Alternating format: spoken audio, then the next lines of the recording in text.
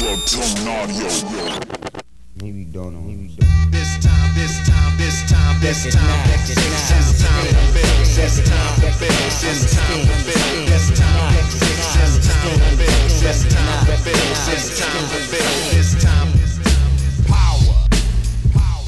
This time to build power. This time to build power. This time to build power.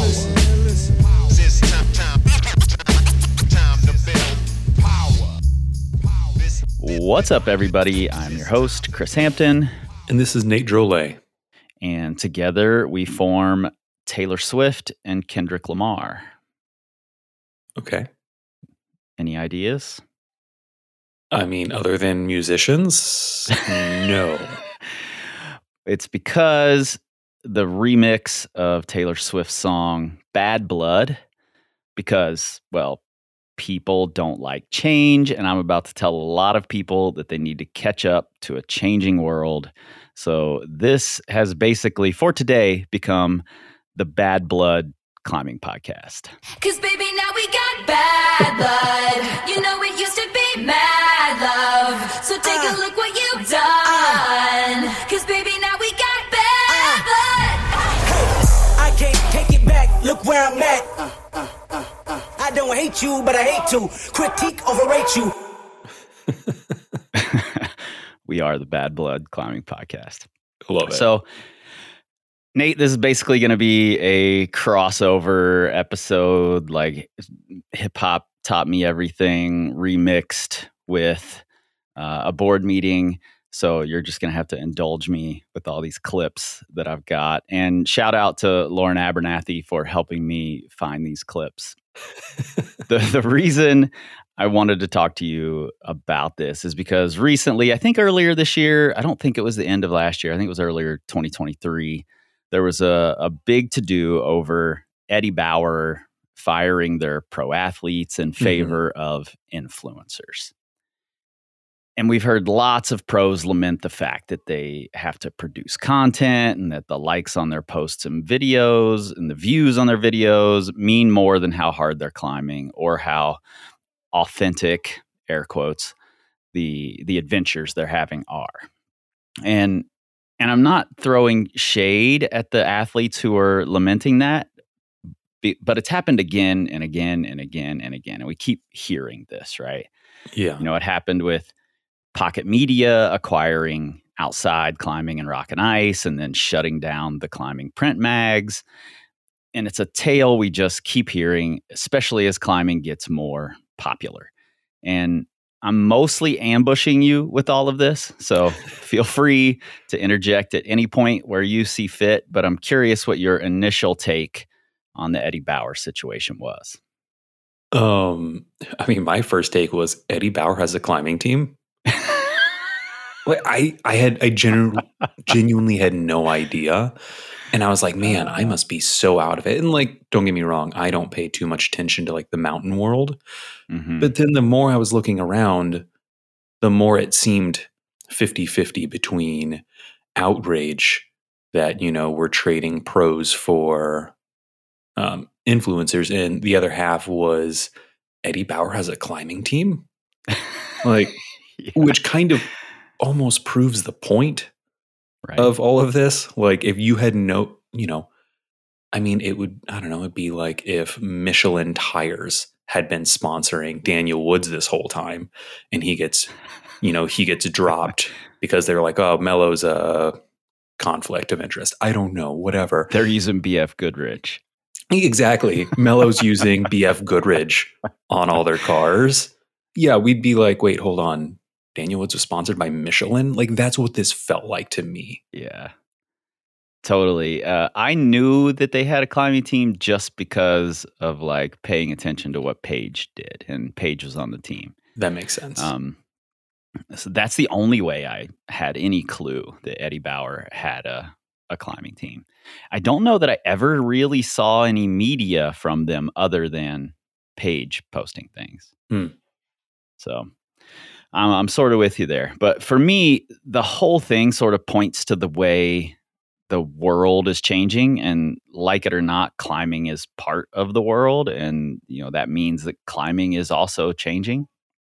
And I'm fortunate to have been involved in music since before I was a climber, and to get to see how artists were making pivots when the CD era was ending and the digital era was starting. I was really privileged to be able to see into the working parts of several underground independent hip hop labels and see how they were making shifts. And I never made a lot of money off of music, but I paid attention to that industry, and it's how I sort of modeled the way Power Company operates. So it's something close to my heart for sure. And I think that climbing is at a crossroads similar to where the music industry was 15 or 20 years ago. And pro climbers, as well as entrepreneurs in the space, brands, coaches, creators, whatever, can learn from what musicians had to do in order to survive. So to start this, I think I have to give a little bit of music industry history, just how musicians have made money over the years, so that we can sort of compare it to how pro climbers are and were and can make money in the future. We're going to simplify here, but artists used to make money off of their physical music, like from vinyl to tapes to CDs. We needed to purchase the physical representation of that music. You had to go to the store and buy the thing. And the artists themselves were, of course, beholden to a label and a distributor. So they didn't make all of that money. But at the bottom end of the pile, even the new artists, the unproven artists, were getting about 10% of the physical goods that were sold. And if they were the songwriter of the material, they got more. So big artists like back then, the Eminems, the Mariah Careys, they could command more than 10%. And even if we take that bottom of the pile number, 10%, it doesn't sound like a whole lot. Like, I made this thing, I'm only getting 10% of it. Yeah. But if we look at, like, say 50 Cent, Get Rich or Die Trying was his debut major label album. And what an album. He sold 12 million copies the first year. Massive. He was pretty new to the major label business. So even if he was only getting $1 a copy, let's say his CDs were $10, he's getting $1 of it. That's $12 million the first year. Yeah. And that's just for the sales of the music itself.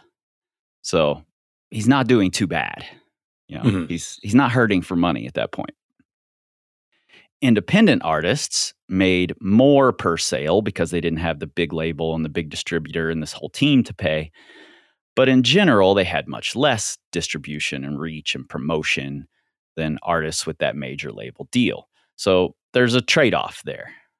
The thing that's important about independent labels is they own their music. So rather than a label owning the material and getting to profit from it in perpetuity, the independent artists own their music and could do with it what they want. If it got a commercial placement 10 years down the road, they profit off that instead of the label profiting off of it. Mm-hmm. Now, then Napster and piracy happen. Big labels are losing their asses, but the listening public fucking loves it, right? The major label system is in triage mode. So what they do is they turn to ringtones, selling goofy ass ringtones, and then iTunes happens. So now we're paying 99 cents per song or whatever. And the artists are still getting a little bit of that and doing okay, but not great, because we're still getting it for free. We figured that shit out. And then by the late 2000s, we start entering this era where we are now, and that's streaming. That's how most people get their music now. And it has firmly set the expectation, I think in all of our minds, that the music is free. or at the very least, we pay $16 a month and we get unlimited quantities of music. Yeah. And that's a huge shift from you have to go to the store, purchase their music, listen to it until the tape dies or the CD dies or the vinyl is scratched, and then you have to go buy it again. And that public expectation of free music, the labels and the artists are losing huge amounts of money. Based, if they compare it to what they were making 10 years earlier.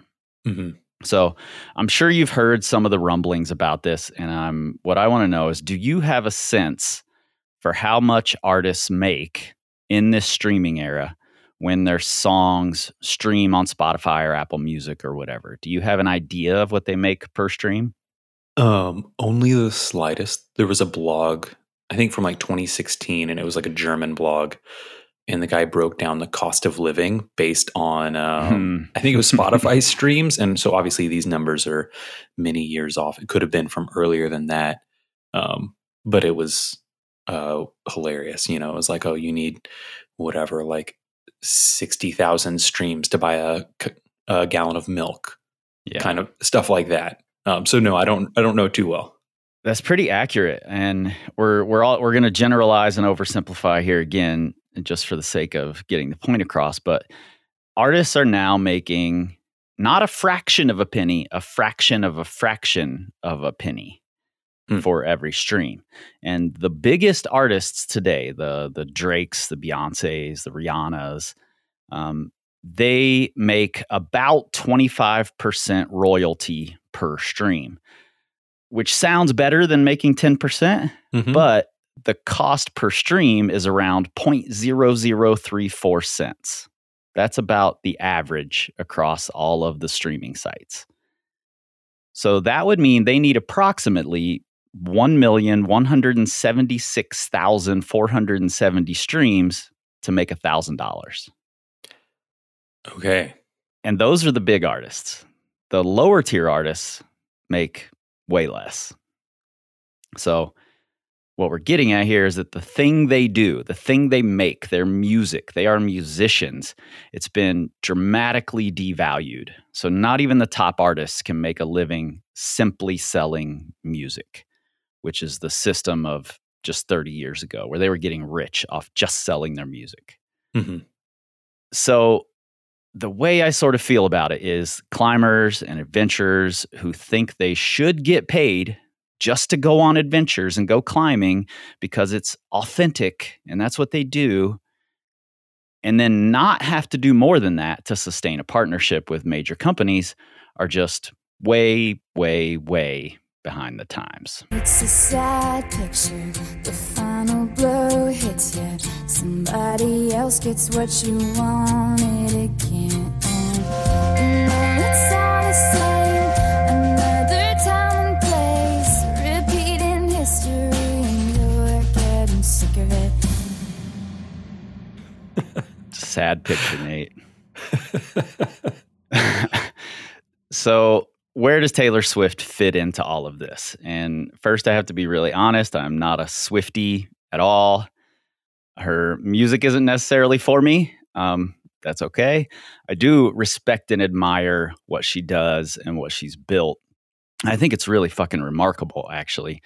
She's one of the artists, maybe the best example of an artist who came in during the CD era, this old model where they were making a lot of money from their songs, and then not only transitioned into the streaming era, there were some bumps along the way, but transitioned in and has created the blueprint for success in this new streaming era.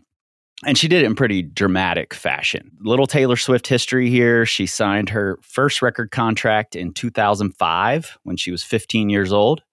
And ironically, the label's name is Big Machine Label Group. And she was not one of those forward-thinking artists who negotiated to own their music. That just wasn't a big thing for major label artists at the time. In fact, Prince was one of the first artists to demand that he owned the masters of his recordings. And there was a big to-do about it. People were just like, what the hell is wrong with this guy? So Big Machine owned her music. And her first 6 albums, including 5 that were number 1 on Billboard, are still owned by Big Machine. So they make money when you play her music. Taylor doesn't make as much. She was the songwriter for most of her music, so she does get paid off of that. But they still own the recordings themselves. They paid for her to create it, they owned it, and they get paid from it. That's the model, essentially. I want to point out right now that Taylor Swift is a stand-in in this story for pro climbers, small business owners, writers, coaches, whoever in the climbing industry, whoever's creating media on their adventures and their climbs, any of that. Big Machine, or maybe the guy in charge of Big Machine in the later years, his name is Scooter Braun. Nice. Is representing the big business sponsors, the conglomerates who own the big magazines and websites like Pocket Media, they own Outside Magazine and Eddie Bauer, lots of these businesses. They are Scooter Braun. And the haters gonna hate. So, lesson 1 here is don't do business with anyone named Scooter. However, Taylor's 15, her parents are seeing money signs. Oh, for sure. And business with Scooter seems good at first because it's the era where they're making money off their music, no matter who owns it. So Taylor's making a lot of money selling her music. But then in 2011, that's when Spotify lands in the US. And we have this idea now already because of Napster and piracy that music should be free. In 2013, Spotify lands on mobile devices. And this is when everybody switches at this point. Famously, Lady Gaga's song Poker Face was the first song to 1 million streams on Spotify, and she got a royalty check for $167. Oh my God. So in the CD era, if people wanted to buy that song, have that song, she would have made $1 million. Instead, she makes 167. So at this point, 2013, Taylor has stopped making nearly as much money from her sales. And in 2014, she pulls her entire catalog from Spotify, saying music should be valued. And she's right. It should be. Radiohead has pulled their catalog. Adele refuses to put her music on streaming at all. The industry is in upheaval because it's changing and people don't fucking like change. It's exactly the same as all of the pros who've been pros for a while, not wanting things to change. And when they do, getting upset and saying, I'm not doing this, refusing to change along with the world. Yeah. Lord, what will become of me once I lost my novelty?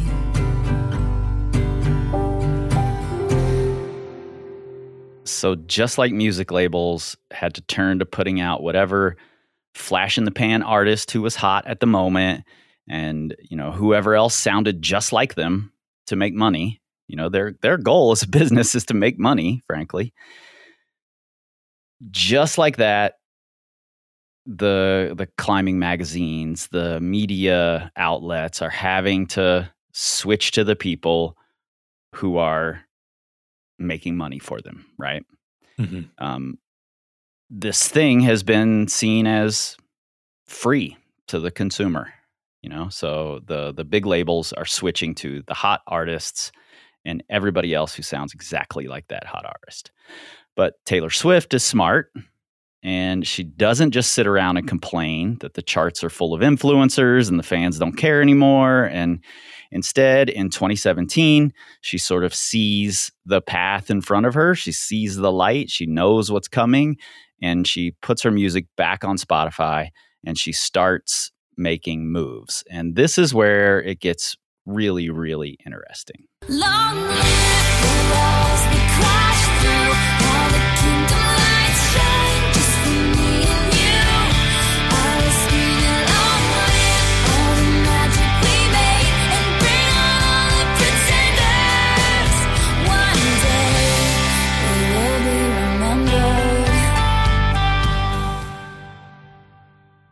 So Taylor leaves Big Machine, leaves Scooter, negotiates a deal with a new label. And in the new deal, she owns all of her music. And she owns all of it that she will be making with this new deal. And because she's making far less money now from the sales of her music, she wants a bigger cut of her past music too. She wants her master recordings, but Big Machine and Scooter are not budging. They're like, fuck that. This is our cash cow. Yeah.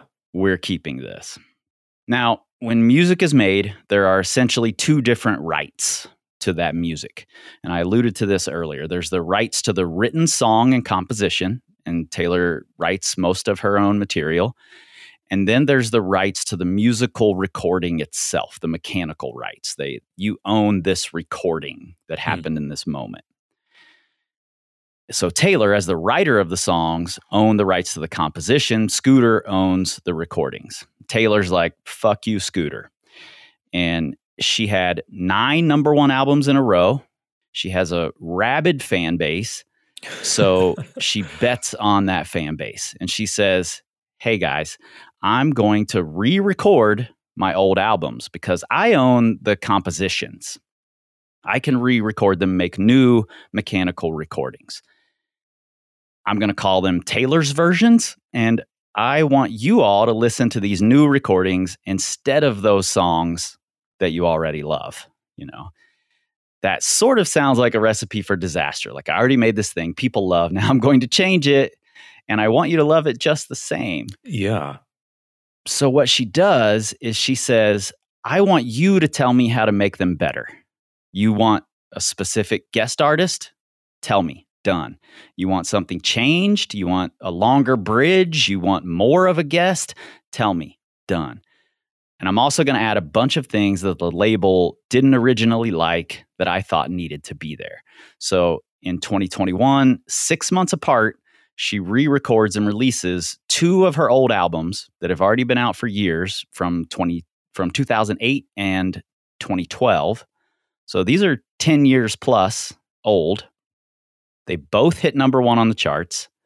They become instantly more popular, more streamed than the original versions. So fuck Scooter. 'Cause the players gonna play, and the haters gonna hate, baby. I'm just gonna shake. I shake it off. She's got another one coming this year. She's made remixes with some of today's hottest artists like Ice Spice, and she's taking even more fan advice, including reaching back out to the original collaborators who the fans were big fans of and wanted more of. That's super fucking smart to include your fan base in what you're building. And this new one that's coming is absolutely going to be her 12th number 1 release in a row, which is bonkers. But we already established that she isn't making nearly as much as she did in her early days from just selling music.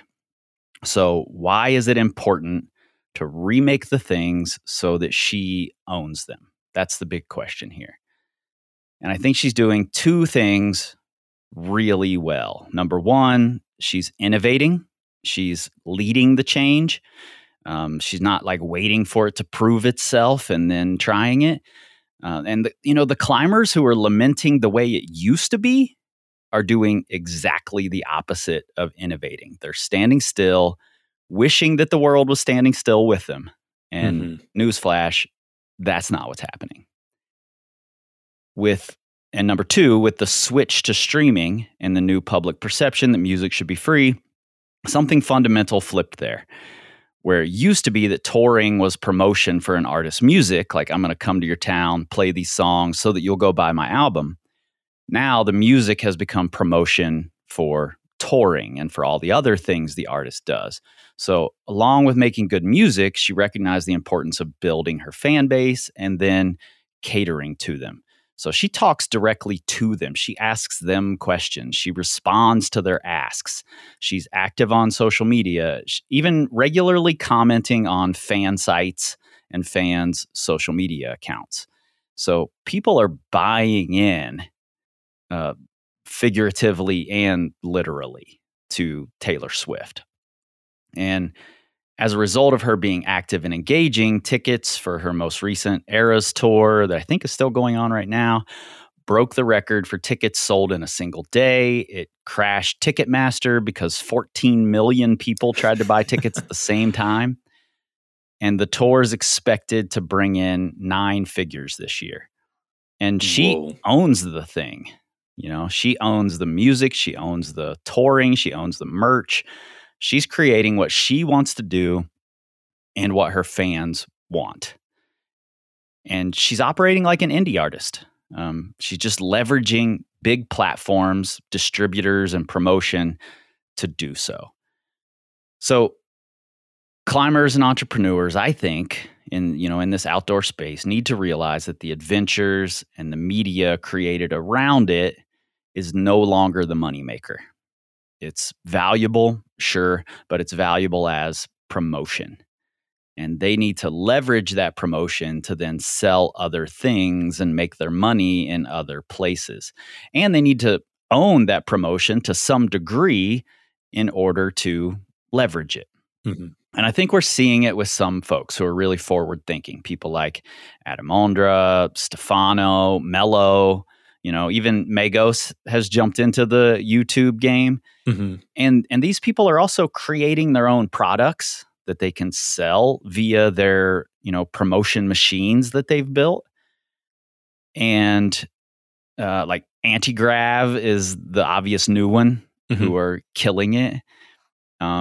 They're finding their own way by connecting with fans, giving fans what they want without having to rely on Scooter.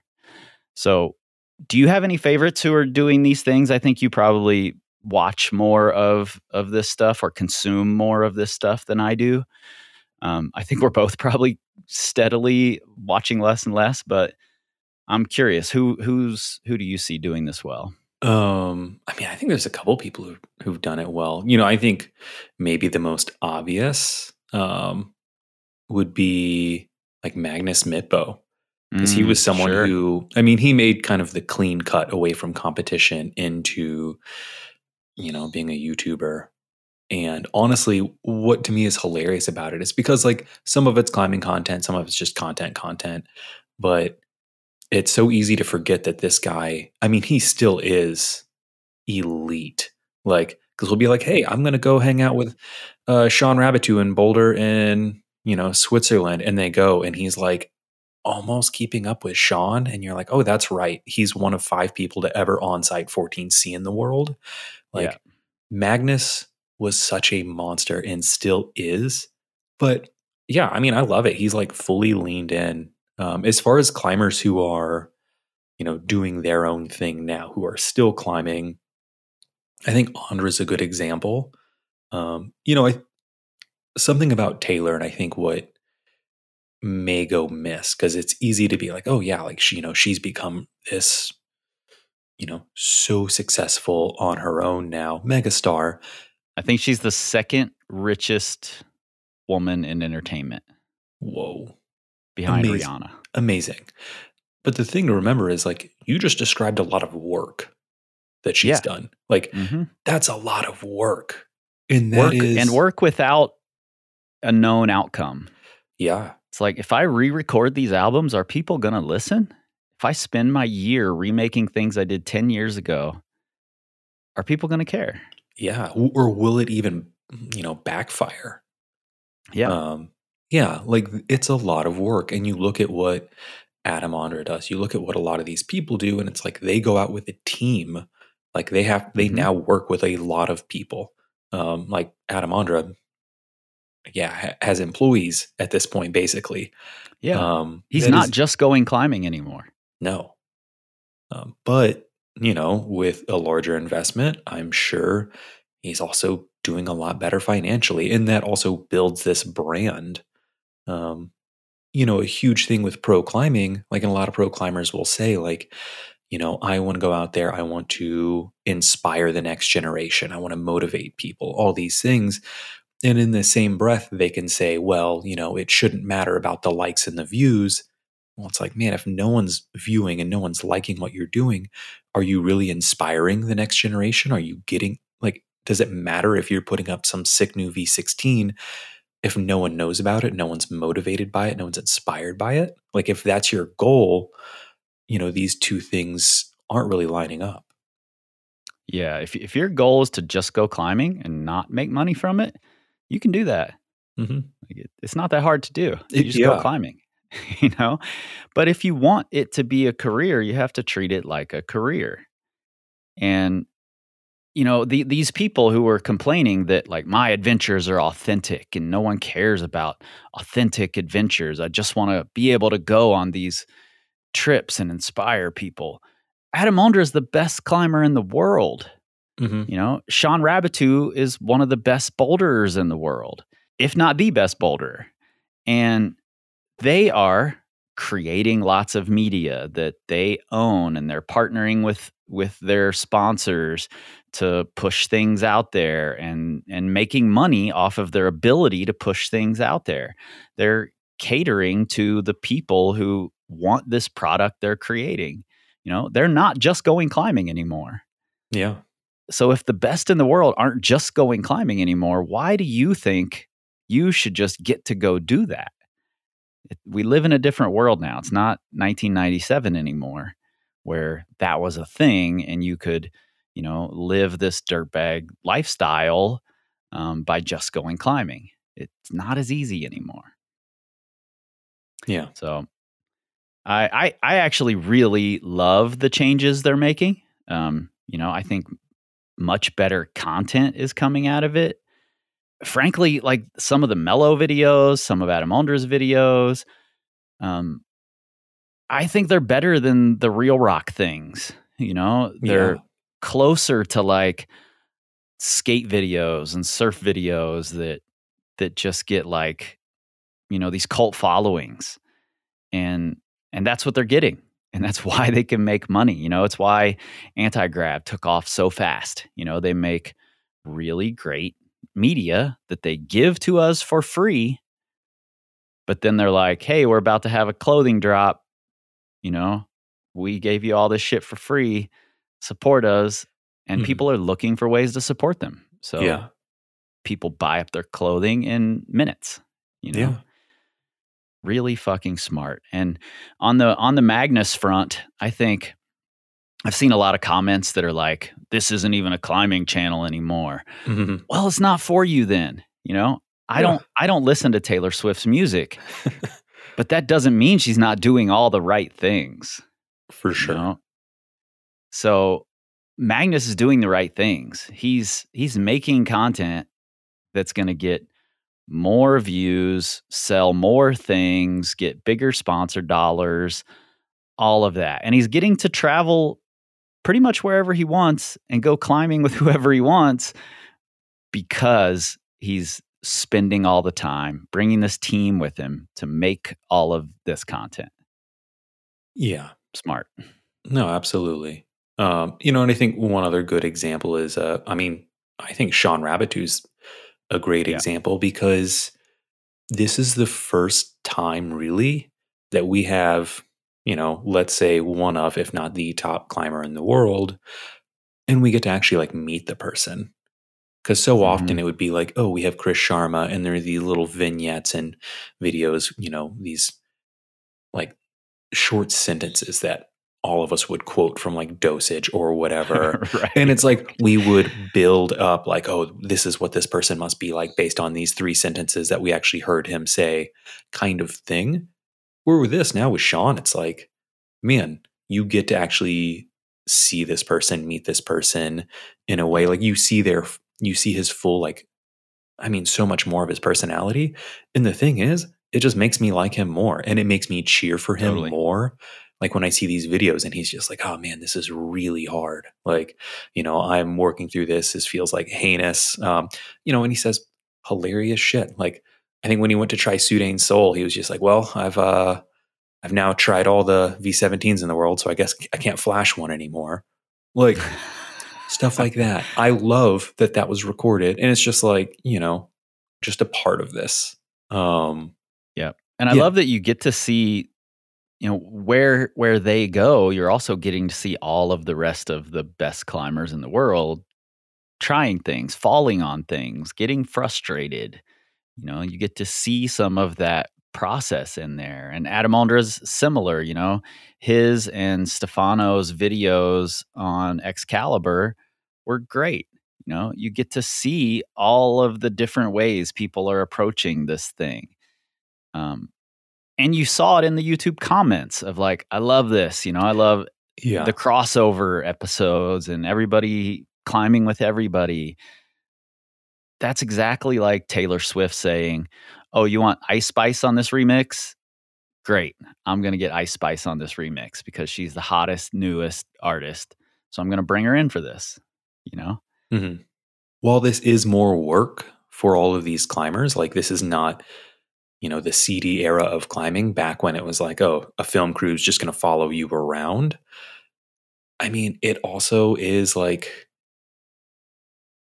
it's more power in the actual climber's hands, which I think is great. I mean, because that's something that I don't think it gets talked about enough. But like for a lot of pro climbers, once they're done, like it's not like they owned anything that they could walk away with after their career. You look, even Chris Sharma owns a gym. Like he for a long time has done partnership deals. Like he had Evolve, like the Sharma shoes. I think he had clothing lines in Prana, like that were specific to him. But he owns gyms now. Like he is doing things where his name is branded. And I mean, this is a way that it's hard not to roll your eyes at it, but you literally build your own brand. But then that's something you get to keep and take with you. You get to monetize and like, man, because I'm not, these people who are doing amazing feats of athleticism now. And like, they are pushing our sport forward. They're motivating future generations. Like I would love to see them financially set in the future to where they're not like, damn, I didn't go to college so that I could climb harder. And then I put all my energy into shoe company A and clothing company B.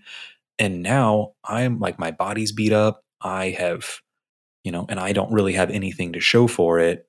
I got to get a job and a career now. And I'm, 40, whatever. Mm-hmm.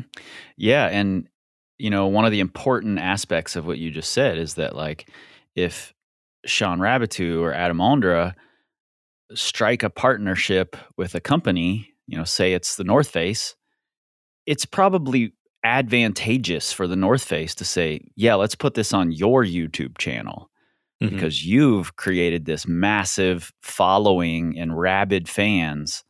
Whereas if we put it on ours, it's just going to go out to, a bunch of people who like puffy coats. Yeah. And if we put it on Mellow, because you're endorsing it, people are going to come and buy it. So, that's a really important part of this. And it's also important that, in the Chris Sharma era, when he was making films, it was like, I don't know what his like business dealings were with the Big Up crew, but Big Up would just follow him around, film things, and then they own the material. Mm-hmm. And they can leverage it for future things. Chris Sharma doesn't own those films. If Adam Aldra is paying somebody to follow him around, he owns the footage of him sending silence or whatever.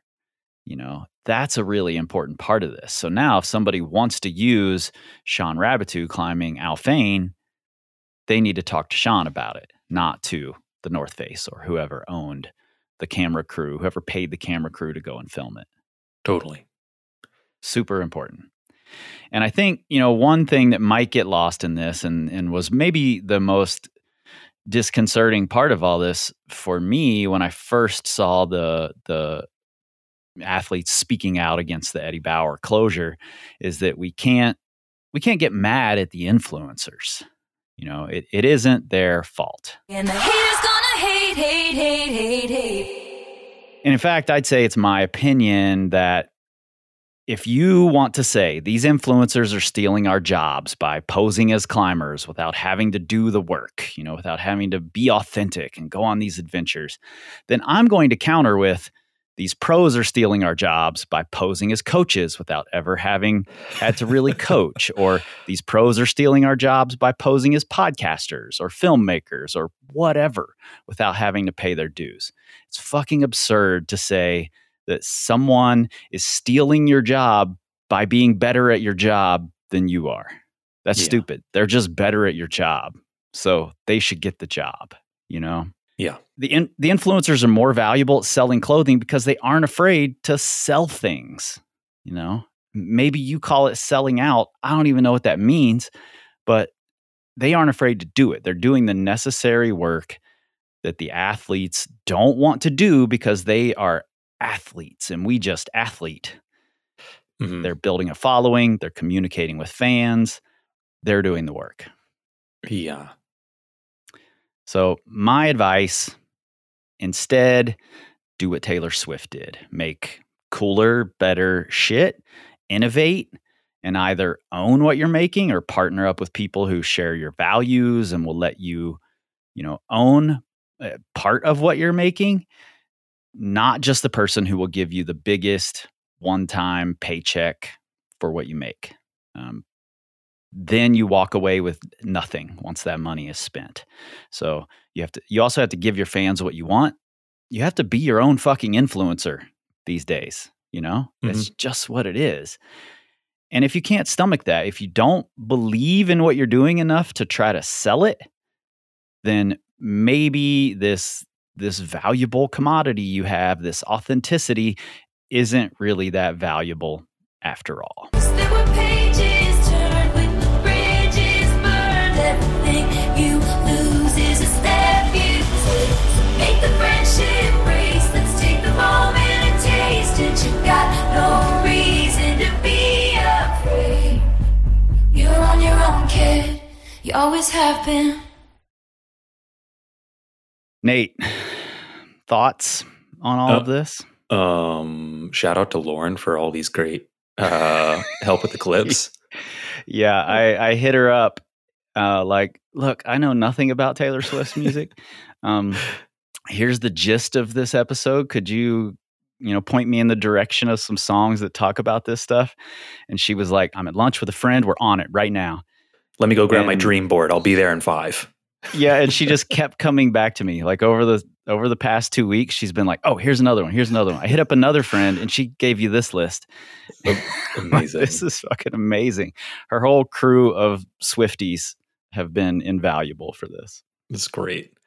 Yeah, man, it's, industries change. Like I get it. If I was a pro and I could look back at like Chris Sharma, who literally just got followed around. I mean, that's the dream of like, I'm just going to go climb the biggest, prettiest, hardest lines and people will do whatever they can to come film me and I'm going to just get a check in the mail for it.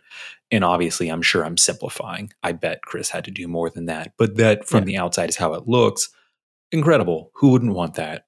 Like, and it's easy to understand being a little sour. Like even as a coach, like honestly, I just want to coach. Like I don't want to have to put myself out there. But unfortunately, it's like that is part of it. But also like I think there's a lot of value in that as well. Like, and I mean, we see it in, man, I think it's a cool era. Just as someone who likes to consume media. Like I love getting to see these top level climbers from more than just these quick clips in, a La Sportiva video or whatever. Yep. I think this is great. Like I think there's going to be some growing pains. And there's going to be some people who lament how things are changing. They're going to say, it's not the way it used to be and it used to be better. But, that's how it always is. Like people are always going to feel stagnant. I think the hate on influencers is, I think there's a lot there. Like, I don't know. There's a lot that could be picked apart. Like when Alex Honnold poses on a magazine cover naked, but just with a chalk bag in front of his genitals, totally fine. But like, I mean, I just saw him doing a soap commercial. Yeah. I'm like, You're a former dirtbag climber. You don't know shit about soap. Well, that's actually pretty good. Don't tell me about soap. But yeah, like we see him pose naked on a magazine and we're like, yeah, no, that's cool. He actually looks totally jacked. But if we see like women on Instagram posing in anything other than like on a V11, we're like, they're an influencer.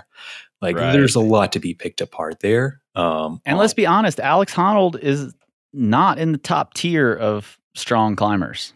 No, I mean, he'll be the first to say that too. Yeah, exactly. Yeah. He's done a thing that is unique to him, and he's sold the shit out of that. And so he has cashed in on the fact that he can solo at a higher level than most people. Yeah. I mean, man's got a podcast. He's like, has a huge movie that like he's got an Oscar. I was going to say he's got an Oscar. All my aunts and uncles know his name. Like, yeah, totally. And that's great. Like he is like in a lot of ways the king of the influencers. Mm-hmm. Like, yeah, but yeah, we don't call him an influencer for different reasons. So I think there's things that could be picked apart there. But in general, I think there's a lot of growing pains right now. I think this will be a great move for the industry. And I hope it's a great move for pro climbers. Like I hope that they can be, financially set down the road. I hope that this can be something where it feels more empowering with time, where maybe in this moment, and especially probably 5 years ago, it felt like power was being stripped from them. Mm-hmm. I hope it starts to be seen as, oh, this is going to take more work than it used to, but I will get to have more control. And this is going to be something where I'm going to have a better future because of it. And I have more opportunity because of it. Yeah, I agree. I don't like how hopeful you sound, though. I prefer the sort of, y'all just need to fucking change. This is the Bad Blood Podcast. 'Cause baby, now we got bad blood. You know it used to be mad love. So take a look what you've done. 'Cause baby, now we got bad blood. Hey, I can't take it back. Look where I'm at. I don't hate you, but I hate to critique, overrate you. I really just wanted to play that again. Yeah, I agree with you. I do hope that it's moving in that direction for people. And just to let you all know, I've been working really hard on the next remix episode, Failure, and it's a monster of an episode. It's a monster of a topic. It really fucked my head up for a couple of weeks. It's taken me for quite the ride. I think I have all of the interviews I need now. There's some really great ones and some really great things in there. I've connected lots of unexpected dots, and I've started laying it out. So expect that thing soon. But until then, you all know where to find us at Power Company Climbing on all the socials, except for the Twitterverse, where the tweeter's gonna tweet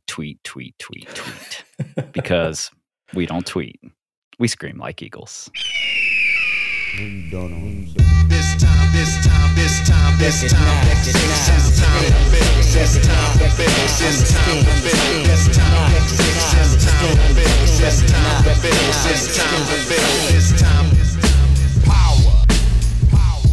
This time to build power. This time to build. This time to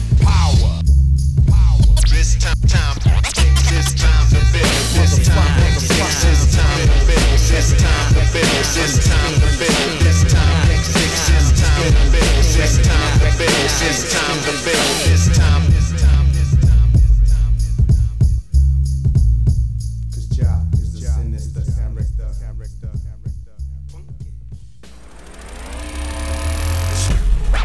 Structure audio.